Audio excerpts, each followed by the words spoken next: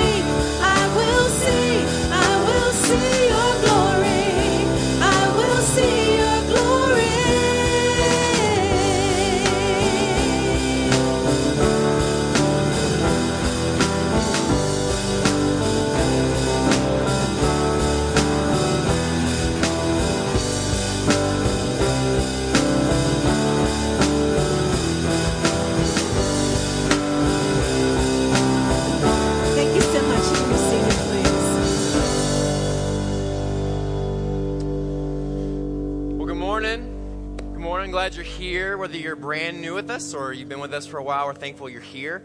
Would you pass the friendship folders at this point?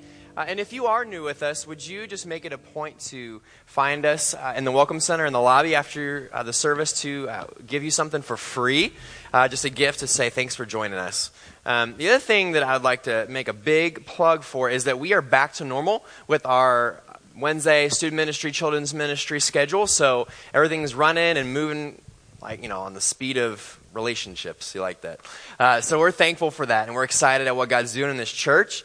And we talked about the birthday gift of Jesus last week, and we've been sharing for a couple weeks now. But we just want to give God another hand. We raised over $107,000. Just want to give God a hand for that. We're super excited. Yeah, this is a big deal.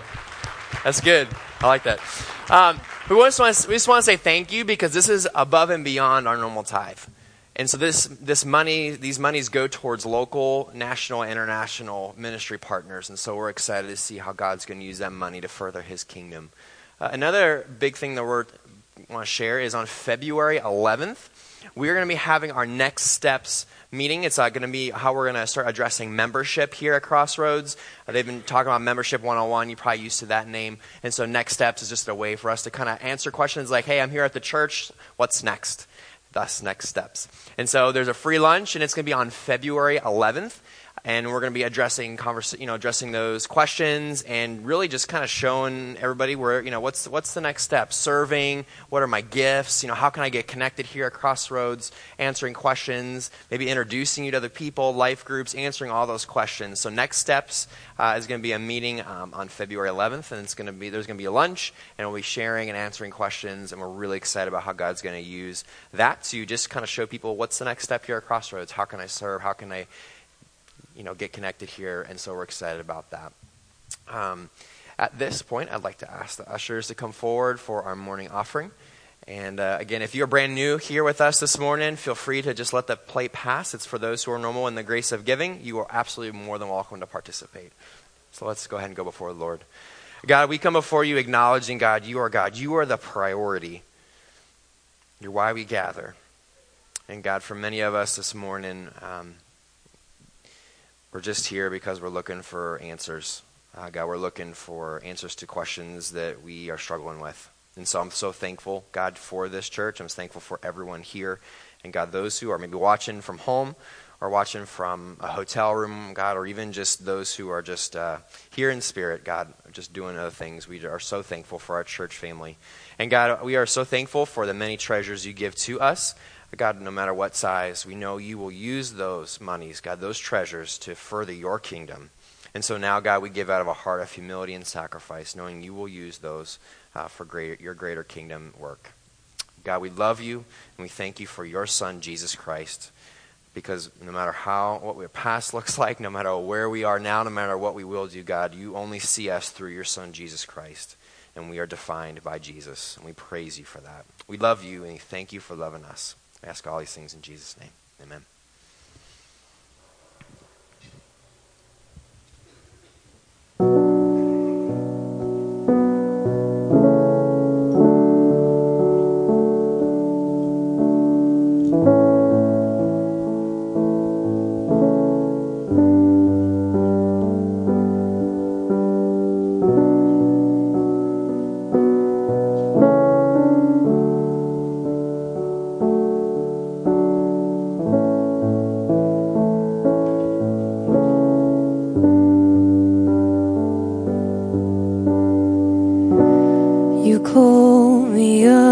upon the waters, the great unknown, where feet may fail, and there I find you in the mystery, in oceans deep, my faith will stand. And I will call upon your name and keep my eyes above the waves. When oceans rise, my soul will rest in your embrace, for I am yours and you. Please stand as we continue to worship this morning.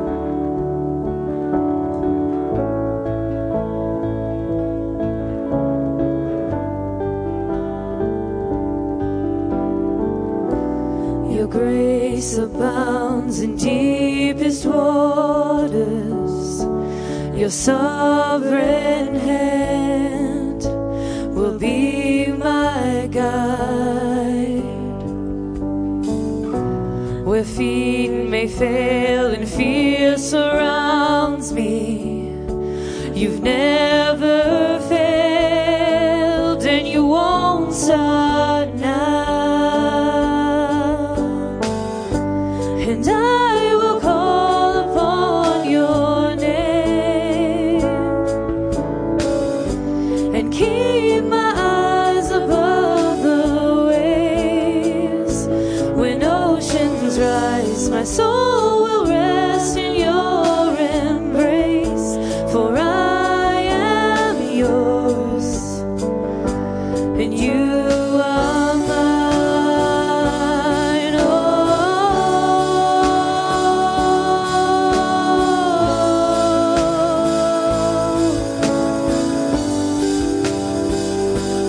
you are mine. Oh.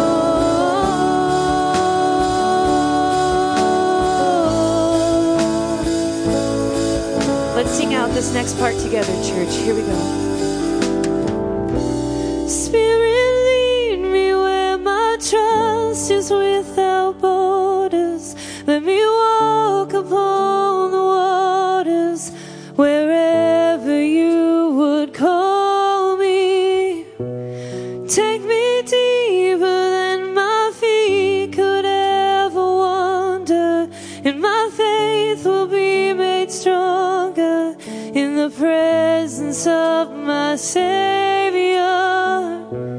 Spirit, lead me where my trust is without borders.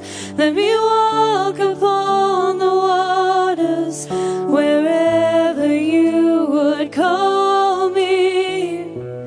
Take me deeper than my feet could ever wander, and my faith will be made stronger in the presence of my Savior. Spirit, lead me where my trust is without borders.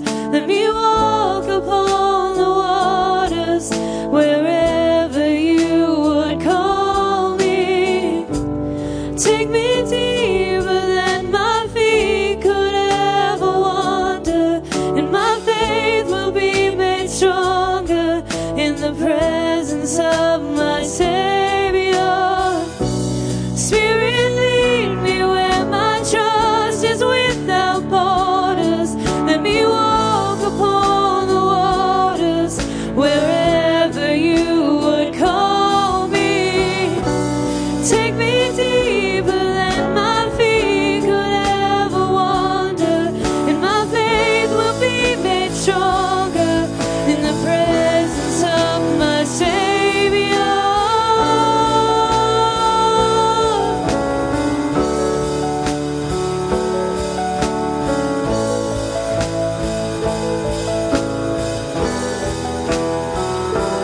You are mine.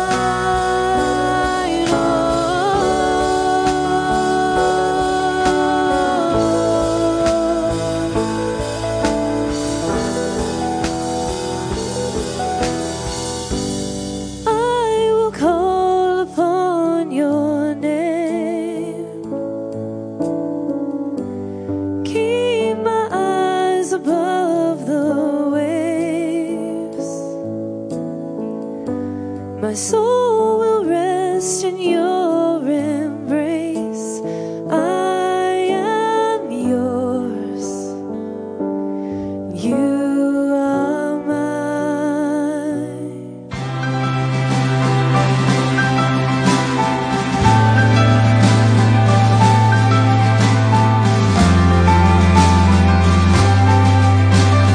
Days rolling by like local construction. The cranes try to scrape some more sky before quitting time. Work on it, work at it, work, but it's never done.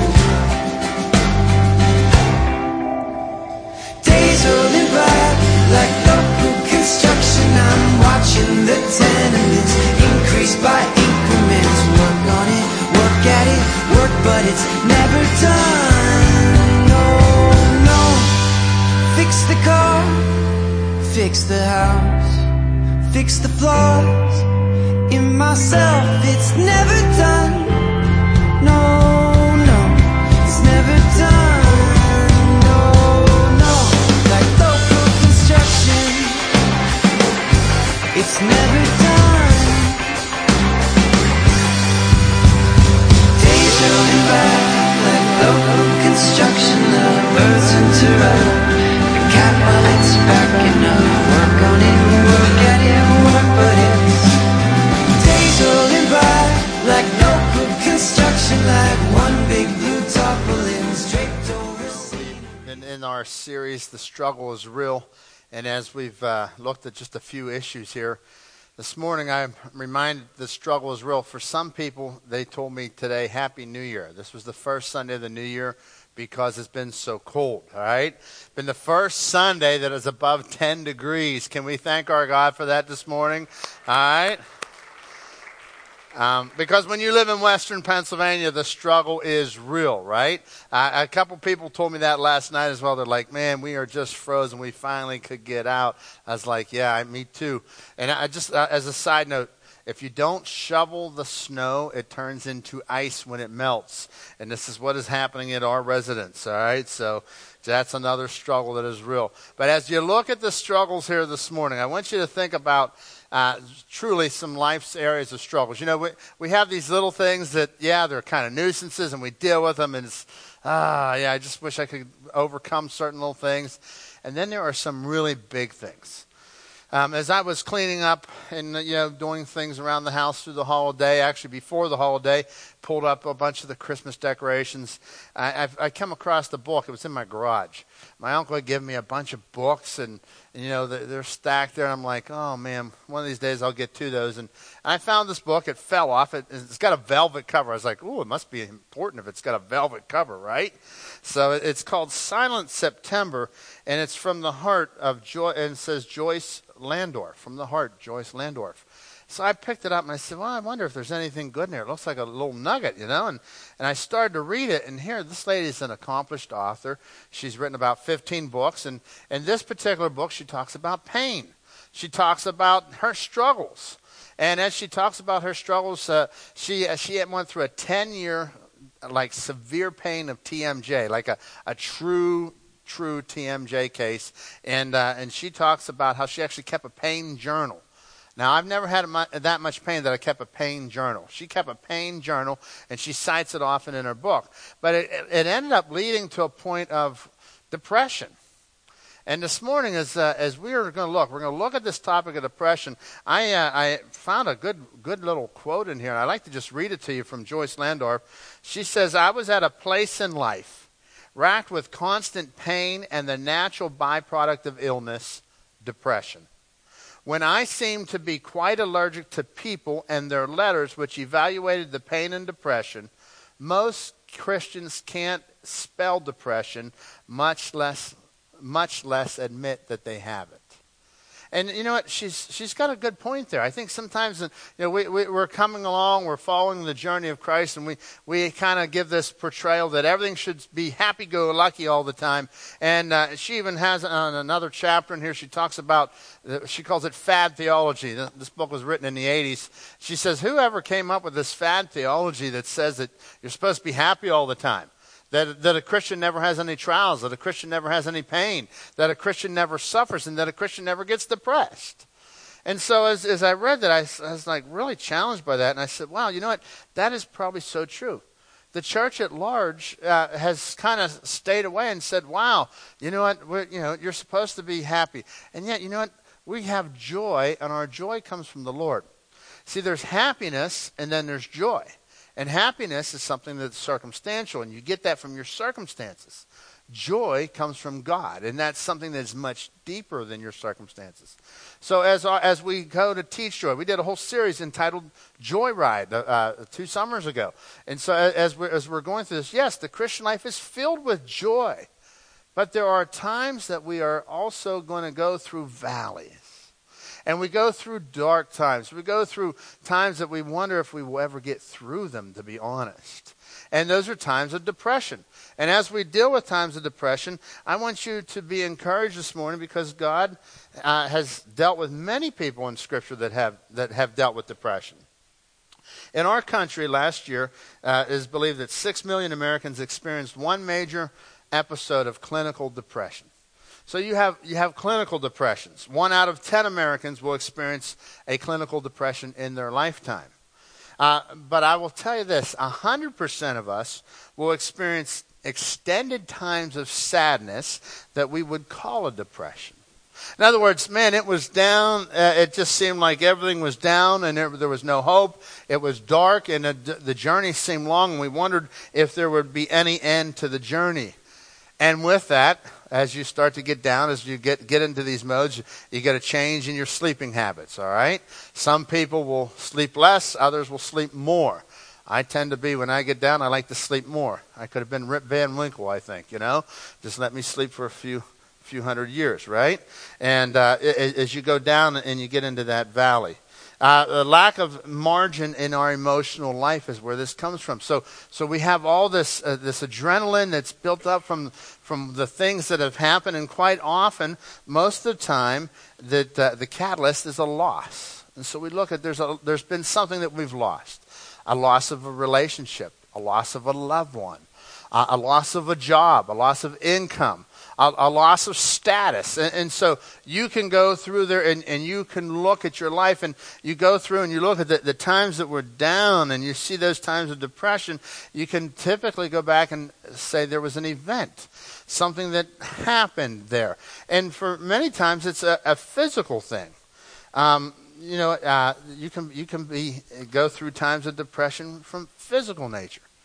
So I want to look here, 2 Corinthians 4, verses 7 through 10. But we have this treasure in jars of clay to show this all-surpassing power is from God and not from us. We are hard-pressed on every side, but not crushed. Perplexed, but not in despair. Persecuted, but not abandoned. Struck down, but not destroyed. We always carry around in our body the death of Jesus, so that the life of Jesus may also be revealed in our body. For we who are alive are always being given over to death for Jesus' sake, so that his life may also be revealed in our mortal body. So then, death is at work in us, but life is at work in you.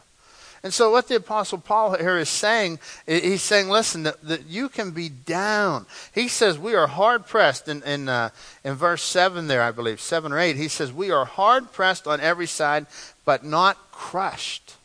We're perplexed, but not in despair. We've not been abandoned. We're struck down, but not destroyed. In other words, he says that it's okay for a believer to get down. Because the Apostle Paul was experiencing times of depression, times when he was down. But he said he was down, but not out. And I want to encourage you, because as believers, we will go through times of depression. And you may be experiencing that right now. January is notorious in western Pennsylvania. People really struggle this time of year. We haven't seen the sunshine. We see it for an hour or two a day. That's not enough. My southern friends talk about the sunshine all the time. I'm like, I just don't understand what they're talking about. It's like, wow, what is that thing in the sky that they refer to? Okay, and this is Pittsburgh. It's cold and it's dreary, and so you may even go through seasonal times. All right. So as we deal with these events in life and we react to them, and we're in these times of despair, the Apostle Paul says that we are down. The Apostle Paul had more room to talk about this than anybody. He was beaten. He was abandoned. He was thrown in jail. He was shipwrecked. I mean, you name it. There was warrants out for his arrest, warrants out for his life all the time. And he says, I am down, but I'm not out. And so let's take that today. If you lost your job, and you lose your job, and then you come home from work and you've lost your job, what do? You cry. You're in pain. You're overwhelmed. You're like, I can't believe it. I just gave my whole life to this job, and now they tell me to walk away. And so you come home and you go down, and this is where it begins. And you start to get down, and you grieve. And there's a period of grieving, and then because we are down but not out, you're able to pick up And you go out and you start applying to other jobs. And you start to make forward motion. You make some progress. We're down but not out. When we're down and we have no despair, here's how it looks. I've gotten let go from my job. I've been released. I've gone home. And now I have no hope. And now, because I let go, I'll never have another job, and I must not be worthy of another job, and we start this downward spiral. And that's where we can get really stuck at times. And the Apostle Paul says that we are down but not out. And I want to encourage you, as we look through the Scriptures, I see that it's okay to be down. But the Apostle Paul says you're not out. As you're looking through depression, I want you to think about depression. Depression is to our emotions what pain is to our body. You know, if I come and I hit my thumb with a hammer, man, you yell, you scream, you know there's a problem, right? But when we have an emotional problem, whenever things have happened emotionally, we've lost a relationship. You just don't walk away from a lost relationship and not have pain. There's no more emotional margin. I've lost a friendship. I've lost a loved one. You've buried a family member. Listen, you just don't walk away from that and not deal. You just don't say, okay, life just keeps going. What I do next, what I do tomorrow. You're going to go through those valleys. You're going to go through the pain. And it feels dark at times. But I want to encourage you that God is with you in those dark times. He promises he will never leave you nor forsake you. He is there at those valleys with you. He's there on the mountain. He's there in the valleys. And as you go through and you look through Scripture, you'll see that that over and over that people deal with depression in the Scripture. And I want you to know this morning that depression is not a sin. It's not a sin. Because the church at large has been afraid of it, depression is not a sin. It is a symptom. It is something that tells us that there's a problem. It's kind of like when you're driving your car and you have those little lights that come on in the car. When that little light comes on, it looks like an engine. Okay, that is not there for decoration. My daughter called. She was down at Liberty University last semester. She called back and said, "Dad, this cute little light came on my dashboard." I was like, "That's not a Christmas light, Kara, okay?" I said, she's like, "What does it mean?" I said, "It means get to a garage. It's the check engine light. It means there's a problem. That comes on and tells you to deal with it." Okay? Things break down. What do we got to do? We have to deal with it. It's no problem that things break down. That's part of life. Things break down, we fix them. We get repaired. So I want to encourage you in your life, when you go through times of depression, it means you're seeing, the check engine lights come on. You can say, wow, I've got some issues that I have to deal with here. It could be just grieving a loss. It could be dealing with pain, but it's a check engine light.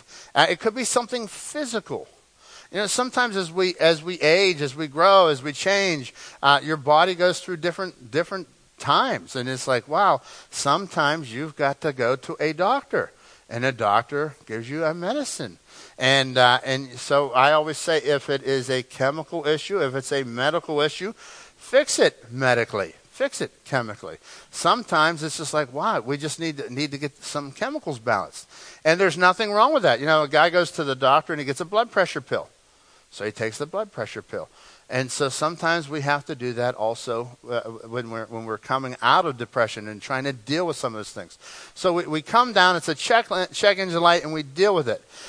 This morning I want to just remind you of a few people in the Scripture that dealt with it. Proverbs 12:25 says that anxiety in the heart of a man causes depression, but a good word makes it glad. We go through these times and we get down. So David, you think of King David. He was a great man of God. He was used by God mightily. And we know that he went through times of depression. If you look through the Psalms, you'll see themes like this: faintness of heart, endless days, sleepless nights, tears, obsessive fear, and numbness, just to name a few. And as you go through there, you say, wow, those are kind of the signs and symptoms that I've dealt with. But even in the midst of his depression, David was able to sing praise to God. And you see, there's the hope. There's the hope that we come. We say, all right, I'm down, I'm dealing with this, but yet I know that my God still lives. I know that he's there. Moses was worn out. He was a leader. God called him, and he called him from the burning bush. And he says, I want you to go out. I want you to do great things. You're going to lead my people out of Israel. So the people he leads the people out of Israel. And God does some pretty powerful things with the life of Moses. Well, Moses gets the people out in the desert, and it begins to get hard. He's done everything right to the very best of his ability, but then things go wrong out in the wilderness. And at that point, Moses cries out in hopelessness and despair, filled with feelings of, I'm no good. He felt that God had let him down, and then he prays. And the truth is that the ministry of Moses would never have come into being if he had not cried out to God with his earlier times of depression. Job was a man of God. He was used greatly of God. You go read the whole book of Job. There's a whole book dedicated to this guy. And Job, he's taken on life. He's got a pretty good life. He's got a great wife. He's got kids. He's got cattle everywhere. He's got all the signs of wealth. I mean, he has been blessed. His career is going good. And he comes before God, and he's worshiping the Lord. And the enemy comes before God and says, I'm going to show you. Job loves your gifts, God, more than he loves you. He doesn't really love you, God. He loves your gifts. He loves all the wealth you've given. He loves the land. He loves all these things.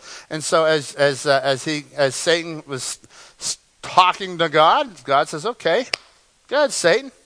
You can take all those gifts because I know Job loves me. Job's my child. So Satan went at it. And his wife told him to curse God and die.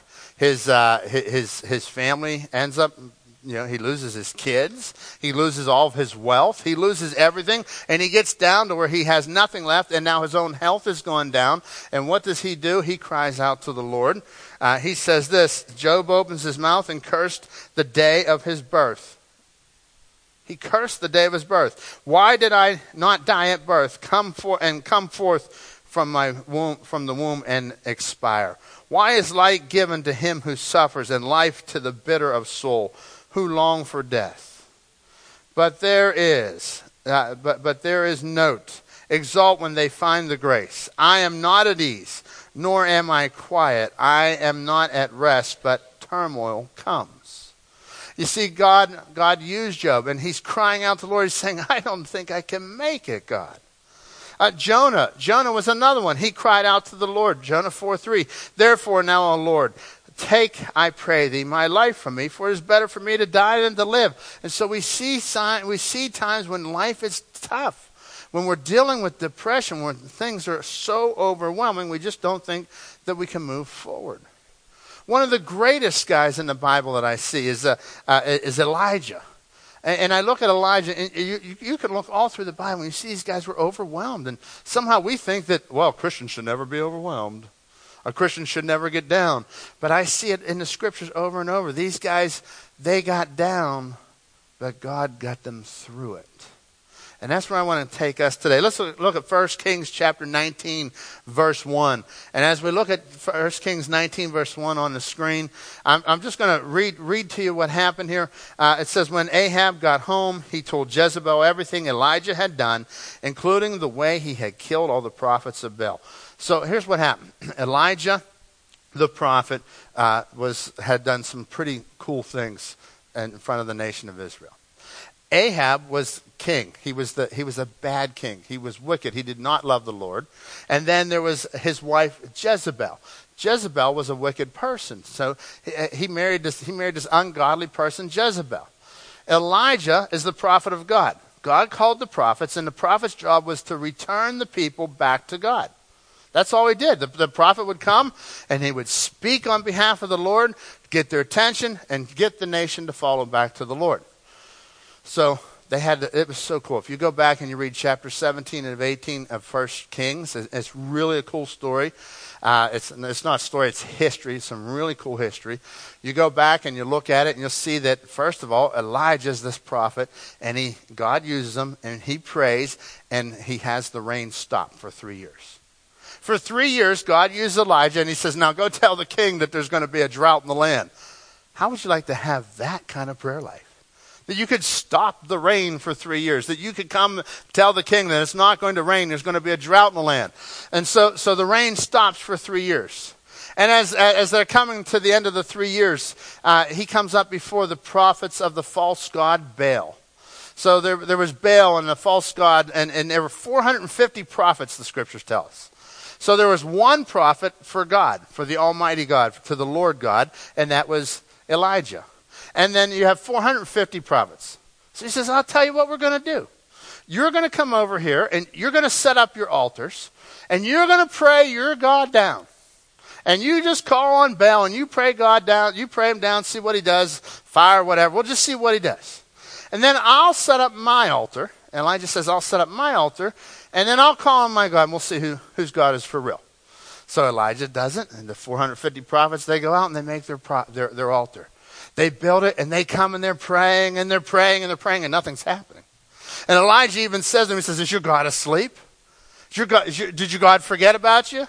Is your God in the bathroom even? And you go read it. It's kind of cool. He asks, is your God in the bathroom? I'm like, I love it. The Old Testament's so cool. He's like, is your God in the bathroom? And so they're done. Their God's doing nothing because he's not a God. He's little g, Baal. He has no power. These people have been following somebody who had no power. Elijah comes over here. He has his altar built. And he says, okay, it hasn't rained for 3 years. Let's take and cover it in water once. Altar's covered in water. Cover it in water again. 3 times, once for each year that it hadn't rained. He covers it in water. Then he prays. And I mean, this altar is soaking wet, so there's no way that nobody could start a fire. He says he prays, and God sends fire down from heaven and consumes the altar. Now, look whose God is real. So Elijah was used like this, and yet over there's the 450 prophets. They're no good anymore. And that day it says that the 450 prophets were killed. He had them killed. So 450 prophets had them. They were killed that day.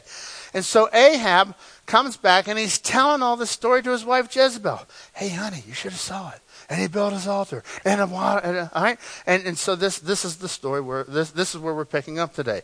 Verse 2. So Jezebel sent this message to Elijah: May the gods strike me and even kill me if by this time tomorrow I have not killed you, just as you have killed them. Now, this is where the hard time entered. He was used by God. There was some of the greatest victory. I mean, today we're talking about this 4,000 years later. We are talking about this, and we're saying, wow, this is incredible that God would use this man to do this. But yet, this woman gets a hold of it and says, I'm going to kill him. Verse 3, Elijah was afraid and fled for his life. He went to Beersheba, a town in Judah, and he left his servant there. Now check this out. Here's what happens. He come off the greatest high. And we tend to think that when things are going so well, that things can't get any worse, right? That this is a wonderful day. We couldn't have had a better day. And all of a sudden we experienced the down. All of a sudden we experience the hardship. All of a sudden depression comes. And so he's now afraid. It's like, wait a minute, you just killed 450 prophets over there and you're afraid of who? You're afraid of Jezebel? This lady? You're afraid of some lady? Wait a minute, you killed 450 prophets. You called fire down from heaven. You asked God to stop the rain for 3 years. And then the rain comes back after you pray again, and you are going to be afraid of Jezebel because she's looking for your life. And so look what happens here. Verse 4, then he went on alone into the wilderness. He went alone into the wilderness, traveling there. He sat down under a solitary broom tree and prayed that he might die. I have had enough, Lord, he said. Take my life, for I am no better than my ancestors who have already died. He's depressed. He's overwhelmed. This is hard. This is one of God's servants. And you know what? What is so cool about this is verse 5. Then he lay down and he slept under the broom tree. But as he was sleeping, an angel touched him and told him, get up and eat. Now I love this because here we come. We see him out in the desert. He's getting the rest. He's physically exhausted. He's physically worn out. So God ministers to him. And while he's asleep, God ministers. Verse 6, He woke up, he looked around, and there beside his head was some bread baked on hot stones and a jar of water. So he ate and drank and lay down again. God knew exactly what he needed. God comes to him and says, I know you need rest. You need physical rest. Your body needs some downtime.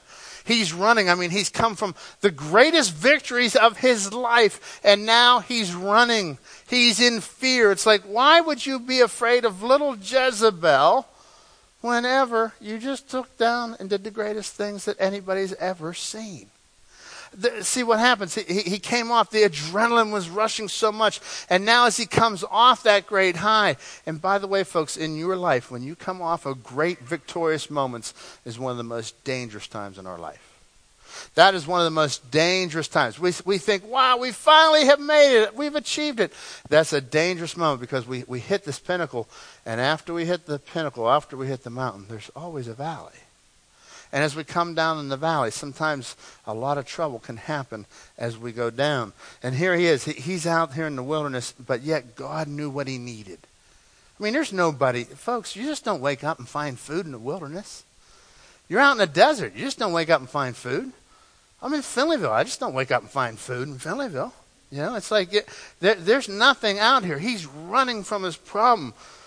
Verse 7, then the angel of the Lord came again and touched him. So he goes back to sleep. It's the second time.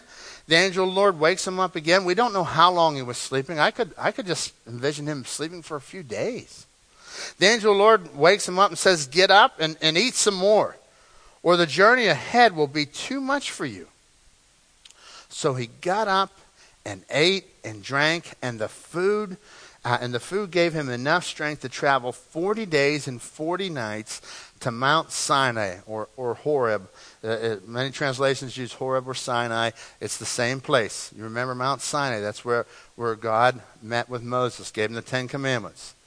He goes there to the mountain of God. Do you realize that was a 200-mile journey?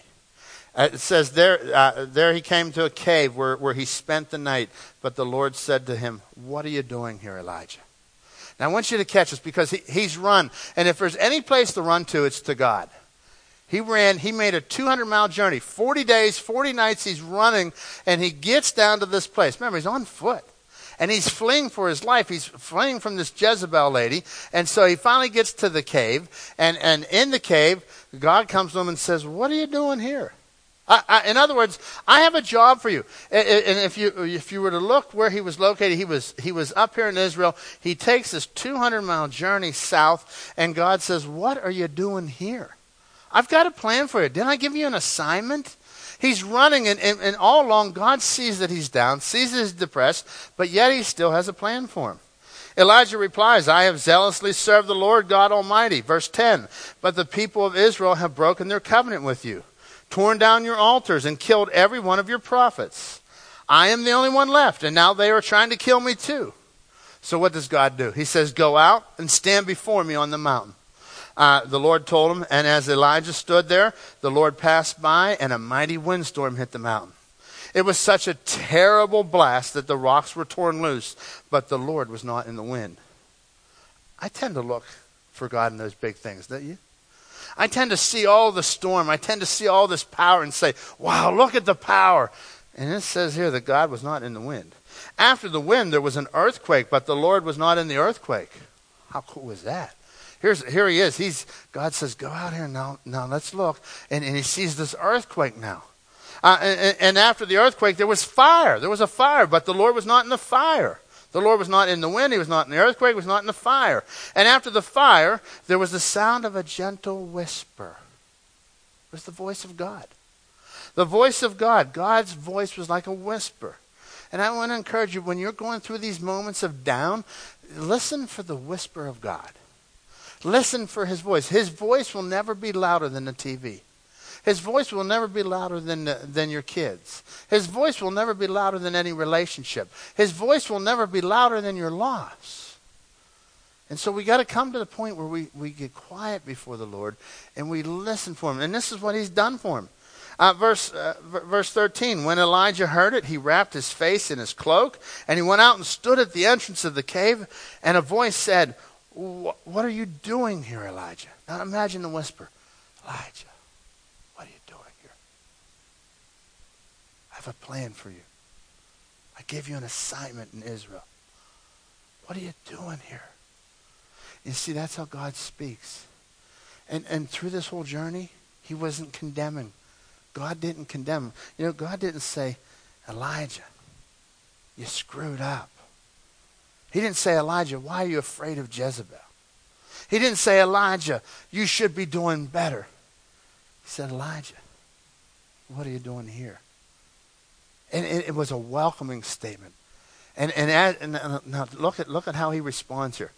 He says, he replied again, I have zealously served the Lord Almighty, but the people of Israel have broken their covenant with you. You see, he feels that he faced failure. He sees the failure of his own life. He says, they've torn down your altars. They've killed every one of your prophets. I am the only one left. And now they're trying to kill me too. He says, I am the only one left. But look what God says to him. He says, go back the same way you came. Travel to the wilderness of Damascus. When you arrive there, anoint Hazael, the king of Aram. Then anoint Jehu, the son of Nimshi, to be king of Israel. And anoint Elisha, son of Shaphat, from the town of Abel, to replace you as my prophet. Anyone who escapes from Hazael will be killed by Jehu. And those who escape Jehu will be killed by Elisha. Yet I will preserve, how many? 7,000 others in Israel who have never bowed down to Baal. He thought he was the only one. You see what happens sometimes when we get down in these modes of depression and it's hurt and it's painful, it's dark, we're not even thinking straight sometimes. And God cleared the air. God said, I still have a plan. I still have a purpose for you. And I want you, what are you doing here? It's time to go on now. It's time. It's okay that you've had this time. Elijah, it's okay that you've had this 40 days down. It's okay that you've been hiding in caves. It's okay that you've been sleeping and eating and resting. It's okay. But now it's time to pick up your journey. And as we look at how God dealt with him, I'm reminded this morning what the psalmist said. He said this, why are you in despair, O my soul? Why are you disturbed within me? In other words, I'm down. Why? I have to find the reason why. What is it that's bugging me? That depression is a symptom. It's a symptom that, hey, there's a check engine light. I got to deal with something. Hope in God, for I shall again praise him, the help of my countenance and my God. He says, there's hope. I got to place my hope in God, for I'll praise him again. I get to praise him again. Yeah, I know that God is going to bring back my countenance, but right now my countenance isn't there. Right now I'm down. Right now I'm depressed. But I know, because of the hope I have in him, I know who he is, the confident assurance that he will raise me up again. So as we close today, I want you to think about 4 reasons, 4 of the whys that people can get depressed. One is physical. And we've talked a little bit about that. We see a little bit of that with Elijah. We see he's come off the adrenaline rush, and it's hard, it's painful. And I want to encourage you today, if you're dealing with it through a physical cause, it's okay. It's not sin. Depression is not sin. It's something that we have to deal with. And I want to encourage you to deal with it. So if you need to be talking to your doctor, talk to your doctor. It's okay. Somebody takes a blood pressure pill, it helps. And the same sometimes with depression. And so sometimes a doctor can help in those areas. God gave these doctors some wisdom. So, and I realize that we live in a world where there's over-medication, where people are self-medicating. I'm not talking about self-medicating. You can self-medicate through any type of prescription. You can self-medicate through any type of booze, any type of food, any type of entertainment. I'm not talking about self-medicating. I'm talking about you've gone to the doctor, and the doctor says, hey, this can help you through this time of your life. How about improper thinking? Philippians 4:8 says, finally, my brothers, whatever things are pure, whatever things are lovely, whatever things are honest, if there's any virtue, if there's any praise, think on these things. Now, I don't know about you, but I tend to deal with this because my thoughts become like a broken record sometimes. My daughter just got one of those record players. You see, isn't that crazy how those have come back again, They're so old that they're new, you know. And I remember as a kid putting those records on, and you got a scratch. If you had a scratch on the record, anybody remember that? A few of you? Okay. A few of you out there vintage, all right? So us vintage folks, we remember what that was like, you know. People were listening to their iPhone. What do you mean, a scratch on your iPhone? You just get a new cover, right? Anyhow, so you got a scratch on the record player, and as it would come, the guy would start singing, and it would just make him skip, and he keeps skipping back to the same spot, you know.